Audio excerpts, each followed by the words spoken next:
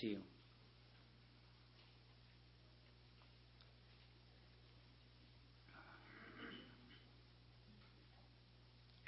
Matthew chapter 9.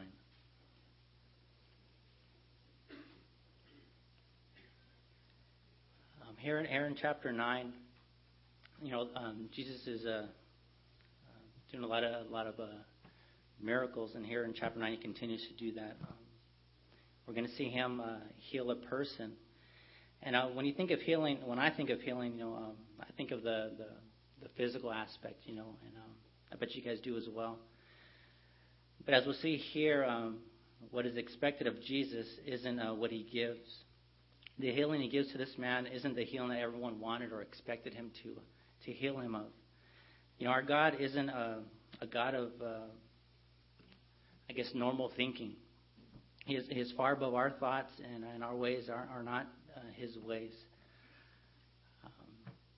He will far and above exceed our every desire and our every need. If you lay your life at his feet, he is your creator. He's your maker. And doesn't that bring you comfort? I know it does to me, my family. And in those times of difficulty, when he will give us the love to heal you. He will give you those precious words to heal you as well. And he'll give you the strength to physically walk through those hard places in our lives. I think the key to all this is faith, though. Do we have enough? Do we believe that God can move the way he says in his word? In some people's lives, it's very evident. It's very clear, right, that they believe. They believe that they have a lot of faith. Their actions, their words, they separate themselves from the crowd. The way they react to things that happen in their lives is so clear that they believe that God is working and God is moving. People who, will go the extra mile to do something for the Lord, out of reach and out of just in obedience to him. They'll show their faith even when others don't. They don't agree, or they'll stand alone in their convictions.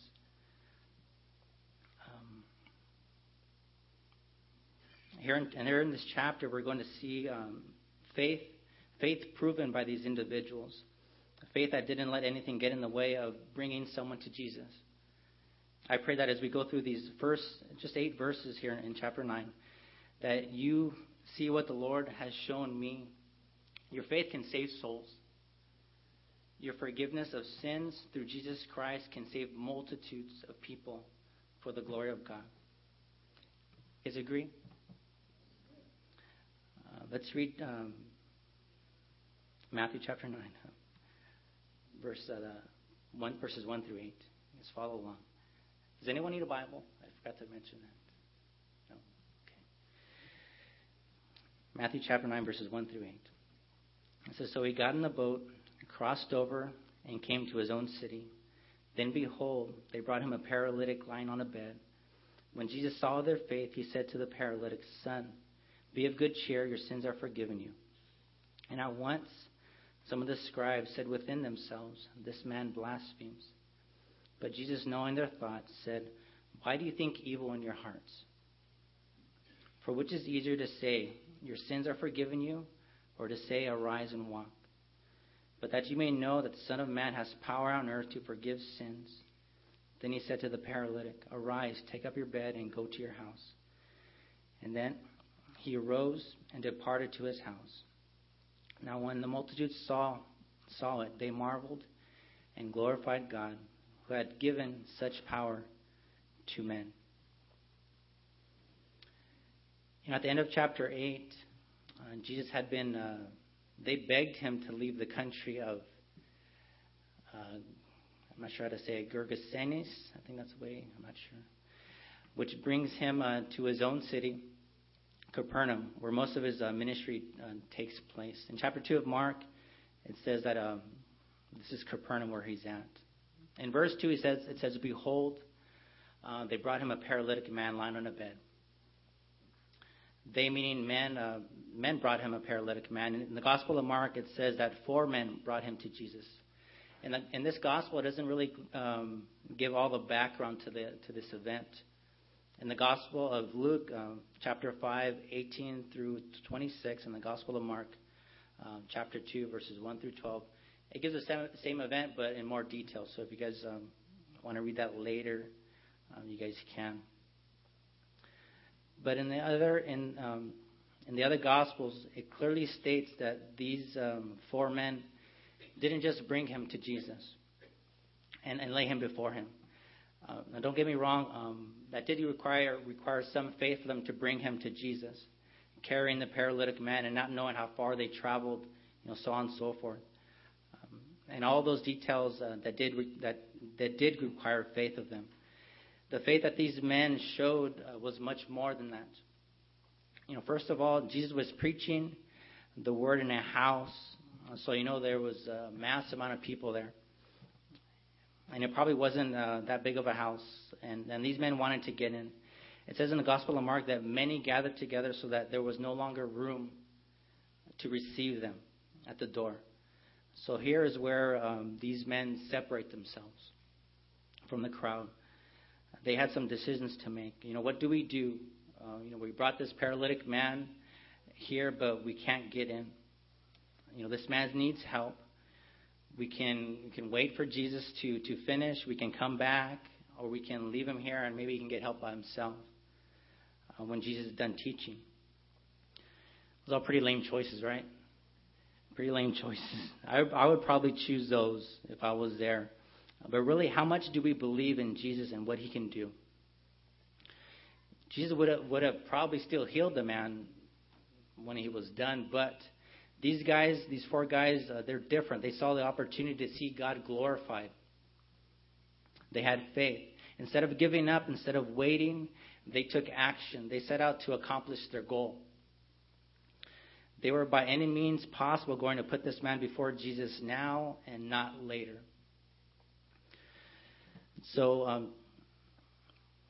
you know what these crazy, passionate, extreme guys did? In Mark chapter 2, it says, "And when they could not come near him because of the crowd, they uncovered the roof where he was. So when they had broken through the roof, they let down the bed on which the paralytic was lying." Extreme actions, right? They cut a hole in the roof to let this man down. But they saw something. They saw the urgency of the situation. There's always those situations, right, where there's urgency. They needed to get this man before Jesus. And for some reason, they weren't going to let the crowd or whatever else, whatever other obstacle it was, get in the way of God glorifying himself by healing this man. How often do we let that happen? How often do I let this happen? How often do I get discouraged or turn away from a situation and not take the extra step to get through it in order that God can move and to get to that goal where we glorify God? We are his sons and his daughters, and we have to understand that we are going to get obstacles in our lives in front of us, especially when we're obeying him. But that's all they are. They're all obstacles. They're all barriers, hurdles. But the goal's still there, right? The goal's still there. How often do we think that these situations that somewhat impede us are a direct message from God saying to stop? I'm so guilty of that. I wish, and I'm praying that I get to the point that, someone has to almost grab me and let me know that God's not in this. That this isn't what God wants. It kind of seems safer to me to be on that side of the table. I mean, my motives, our motives and everything would have to be lined up with God's word. But it seems better to be stopped than to stop yourself from doing God's work. I hope you understand what I mean. To have that balance between really knowing the goal of being a servant of the Lord and really knowing when to turn away. I know for sure that the Lord is saying, now is not the time. These four men, think about it. They had to make their way on top of the house, somehow raise this paralytic man up there also. Who's ever carried a full-grown man? Hope not. Full-grown man. You can imagine how hard it was to hoist him up there, right? Even though there's four. And once they were up on top, they had to break through the roof of the house. Not just a small hole, but a hole big enough to fit this man through. I'm sure they brought all the proper tools for the job too, right? No way. They didn't have anything. They didn't have one of those, you guys seen those saws before that firemen used to cut holes in roofs? They didn't have one of those. I always wanted to use one, by the way. Never had the chance. But once they were on top of the roof, they had to break through. It was just their mission that day to get through. They just broke through any way possible, using anything they could use as a tool, bare hands, anything, to get this man inside to Jesus. One other thing that they didn't even worry about was, the owner of the house. If you were the owner of the house, what would you think? You had the enjoyment of having Jesus teach there, and in your home, and while he's teaching, you hear footsteps on the roof, and then you hear banging and all kinds of noise. And imagine watching these men tear a hole through your roof. I would be upset. It wouldn't matter who came through. I would probably be upset still. But it's just their desire to do what the Lord put in front of them. Have you seen that in people's lives? People having the desire to do whatever possible to glorify God. Anyways, these guys were dealing with, they were going to deal with the effects of their faith, no matter what it was. This man getting upset at them, people trying to stop them from getting on the roof. And sometimes you might upset people, right? Following the Lord. Sometimes you might have to take it to the extreme. You're not breaking the law or anything, but just doing what the Lord has you to do.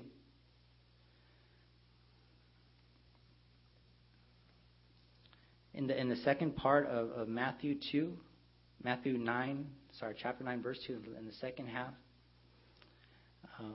says that when Jesus saw their faith, he said to the paralytic, "Son, be of good cheer, your sins are forgiven you."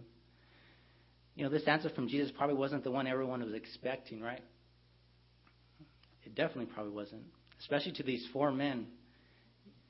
More likely than not, they wanted Jesus to heal this man of his physical infirmity. They wanted this man to be healed so they wouldn't have to carry him back home. This isn't, but it isn't. Isn't this just like our Lord, though? Doing what we don't see to heal this man from the inside. And, sometimes we don't see what is the most important thing in people's lives. We look to give them an earthly fix to heal them from, the physical things, so they can live in this world. But we forget about healing them and preparing them for the eternal. All of these sicknesses and diseases have a root in sin. Have their root in sin. You're not sick because of your sin, but everything that weakens us is a result of sin. I like that song that says, "Give me your eyes that I can see." We don't see like God sees. These people weren't looking at this paralyzed man like Jesus was. Jesus was searching the innermost part of this man's heart to heal him of his sins. And Jesus wanted to free this man of those deep chains that held this man captive. It wasn't the paralyzation that held this man down. It was the sin that gripped this man. And forgiveness was the medicine that this man needed, which Jesus could provide. What do you guys think about forgiveness?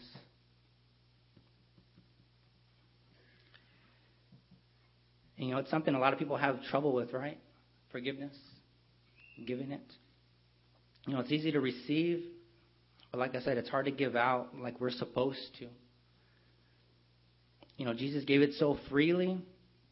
You guys see that, right? He just gave it to this man. He's called him a son, child. Be of good cheer. Be of good courage. Your sins are forgiven. Here's a statement I read about forgiveness. Forgiveness.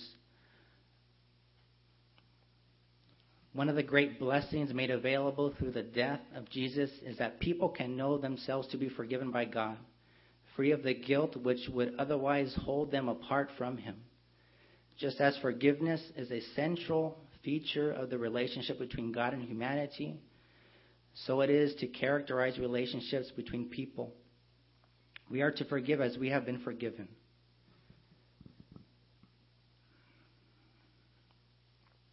So it's true, when you have a chance to genuinely give out forgiveness, and that person you forgive receives it with joy, that relationship is much stronger, right?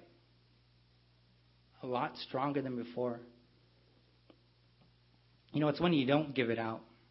That's when you get down to more damage being done. When you have the opportunity to let someone go of their sin against you, we need to take it. If you don't, if you harbor unforgiveness inside of you, you are going to do damage not only to the person who sinned against you, but more damage to yourself.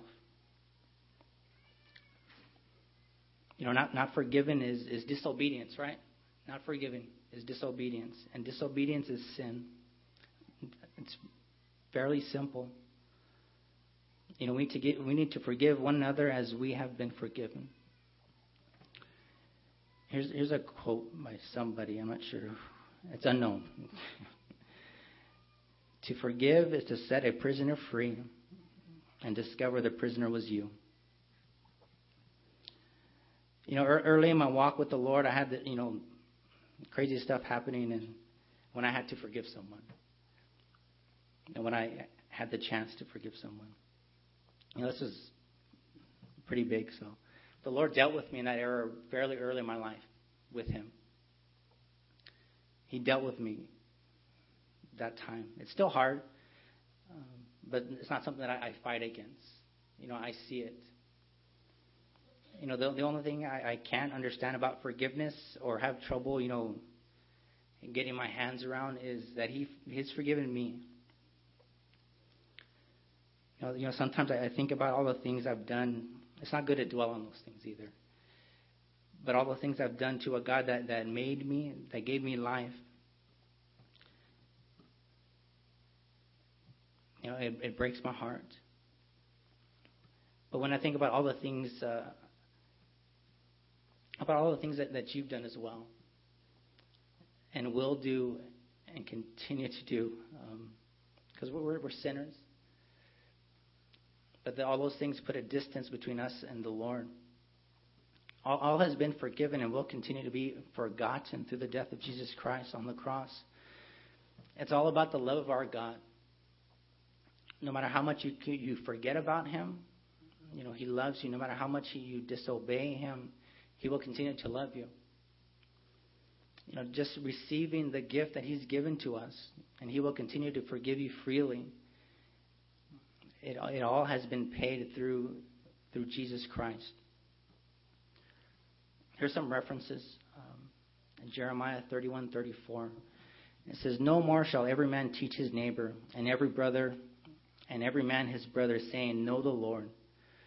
For they all shall know me, from the least of them to the greatest of them, says the Lord. For I will forgive I will forgive their iniquity, and their sin I will remember no more. Colossians 1, chapter 1, 12 through 14. It says, give thanks to the Father who has qualified us to be partakers of the inheritance of the saints in the light. He has delivered us from the power of darkness and conveyed us into the kingdom of the Son of his love, in whom we have redemption through his blood, the forgiveness of sins. Isn't that awesome? Let's read verses in chapter 9, verses 3 through 5 again. It says, and at once some of the scribes said within themselves, this man blasphemes. But Jesus, knowing their thoughts, said, why do you think evil in your hearts? For which is easier to say, your sins are forgiven you, or to say, arise and walk? You know, these scribes at once began to accuse Jesus of blaspheming within themselves. They reasoned in their hearts, how this man could forgive sins? Who can forgive sins but God alone? They were thinking these things of Jesus, not knowing who Jesus was. The word blaspheme there means to slander, to speak lightly or profanely of sacred things. But again, Jesus searches them out from the inside, like the paralytic man, and knowing their thoughts, addresses them. Why do you think evil in your hearts? Why do you entertain evil thoughts in your hearts? Jesus caught them before they even could say a word. He knows our thoughts and he knew their thoughts. Right then and there, they should have known that this man had power. The power to see what no man could see, the innermost thoughts. It's so awesome to serve a God that knows what we feel and that knows what we're thinking even, right? The way he talks to us, the things he shows us, clearly are evidence that he is everything the Bible says he is. Omnipresent, always everywhere, omniscient, omnipotent, he's almighty, all-knowing. You know, these attributes are somewhat intimidating, right? But I think they're supposed to be. They're comforting in times when we need him, you know, times of necessity, but they're also kind of scary a little bit. You know, when we're not where we're supposed to be, when we're not doing what we're supposed to be doing, you know, he's there. And God is number one on the accountability list. He keeps us accountable. He is the first one to let us know what we're doing wrong. You know, through the Holy Spirit, you know, conviction, those things, he's the first one. Jesus ends up telling them, you know, which is easier to say? Your sins are forgiven, or to rise up and walk? Both of these healings, the forgiveness of the man's sin and the physical healing, you know, are impossible through man. The difference is the effects of the healing. The forgiveness of sins, there's no evidence, you know, visually that it was performed, you know, with the naked eye. You know, no one knew whether it truly took place or not in the man's life. But with the physical healing, there was immediate evidence.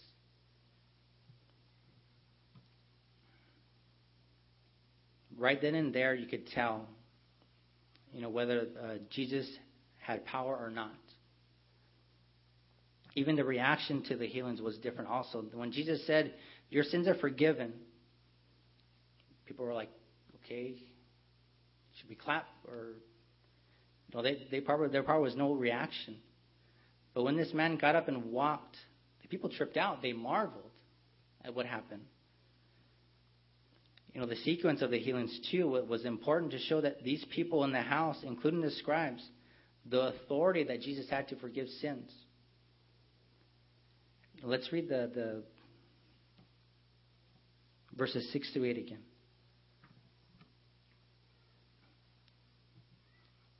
It says, but that you may know that the Son of Man has power on earth to forgive sins.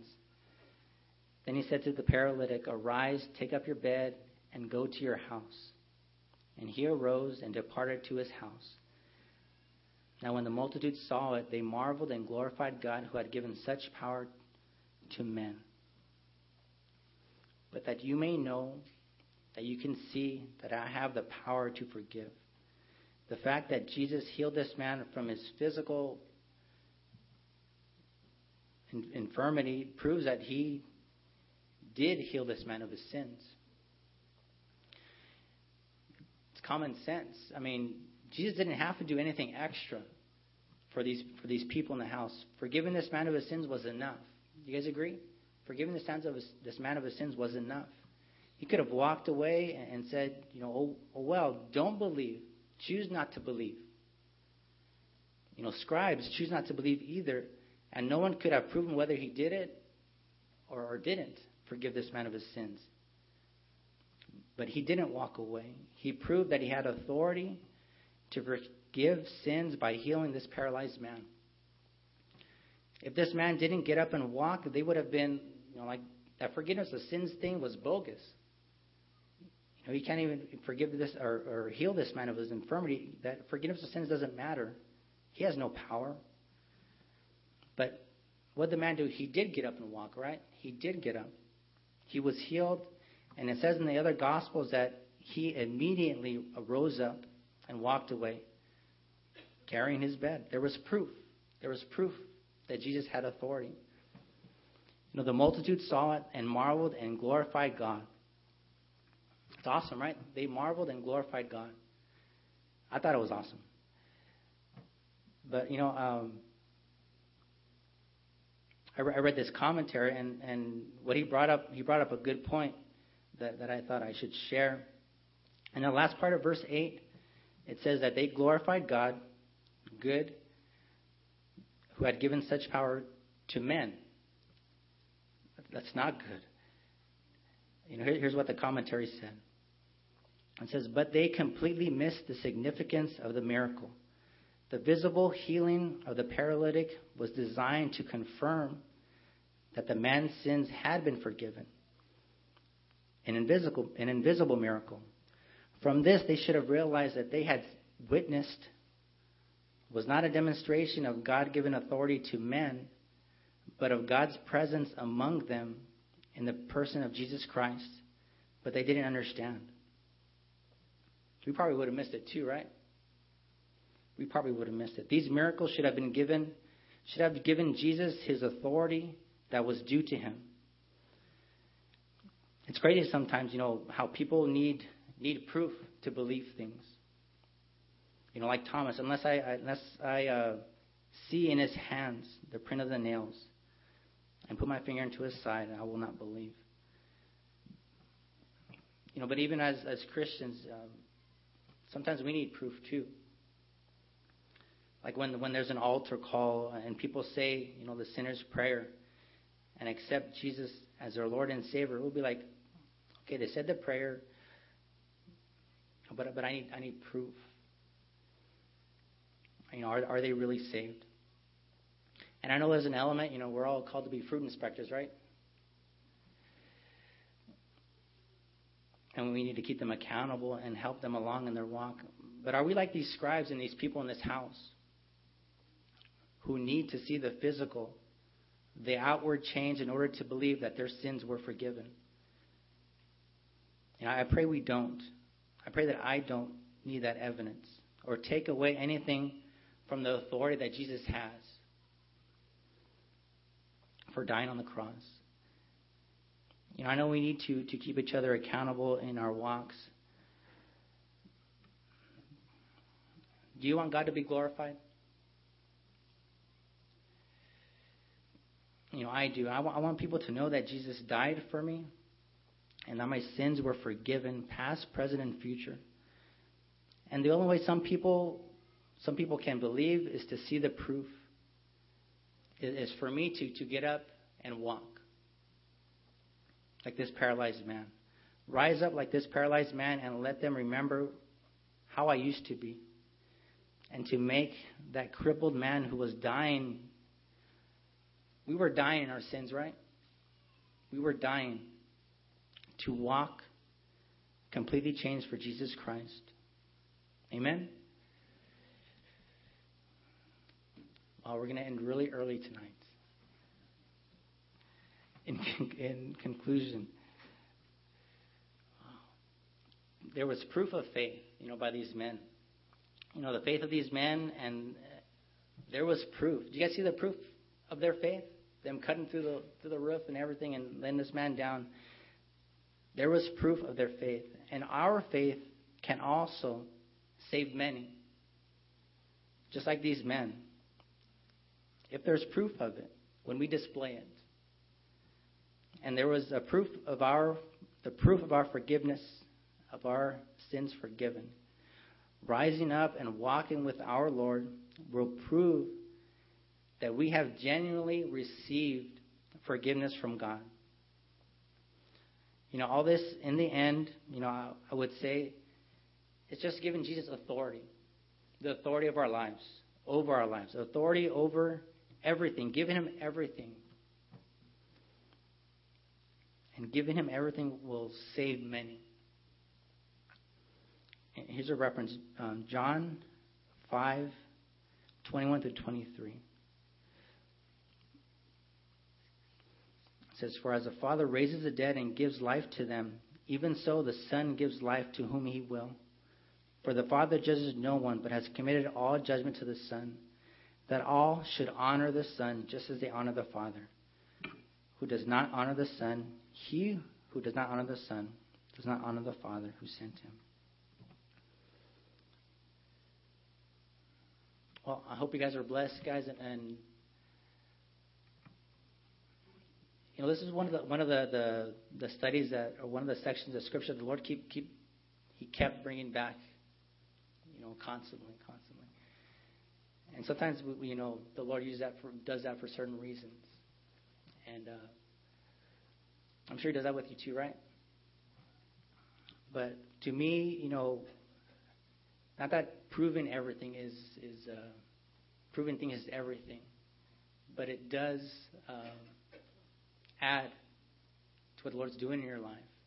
People can see. People are watching, unfortunately. But that's an advantage sometimes, right? It's definitely an advantage if we're obedient. Okay, let's pray, guys.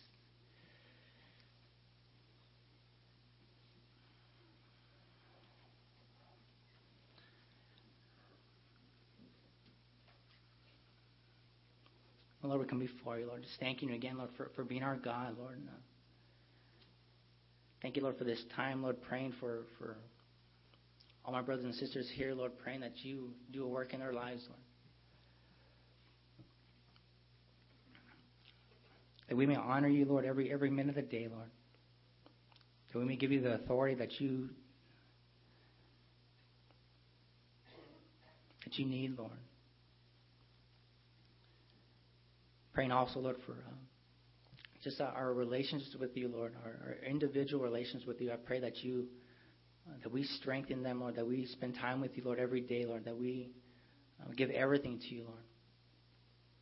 Praying that you do a work in our lives, Lord. Praying that you do a work in this body of believers here, Lord. Praying for the unbelievers, Lord. I pray that you show yourself to them, Lord, that they see what you can do in their lives, Lord. Just thanking you so much, Lord. And again, Lord, praying for our brothers and sisters, Lord, in Cambodia, Lord, that you give them rest, Lord, give them strength, Lord. And I thank you, Lord, for their faith displayed, Lord, in this time, Lord.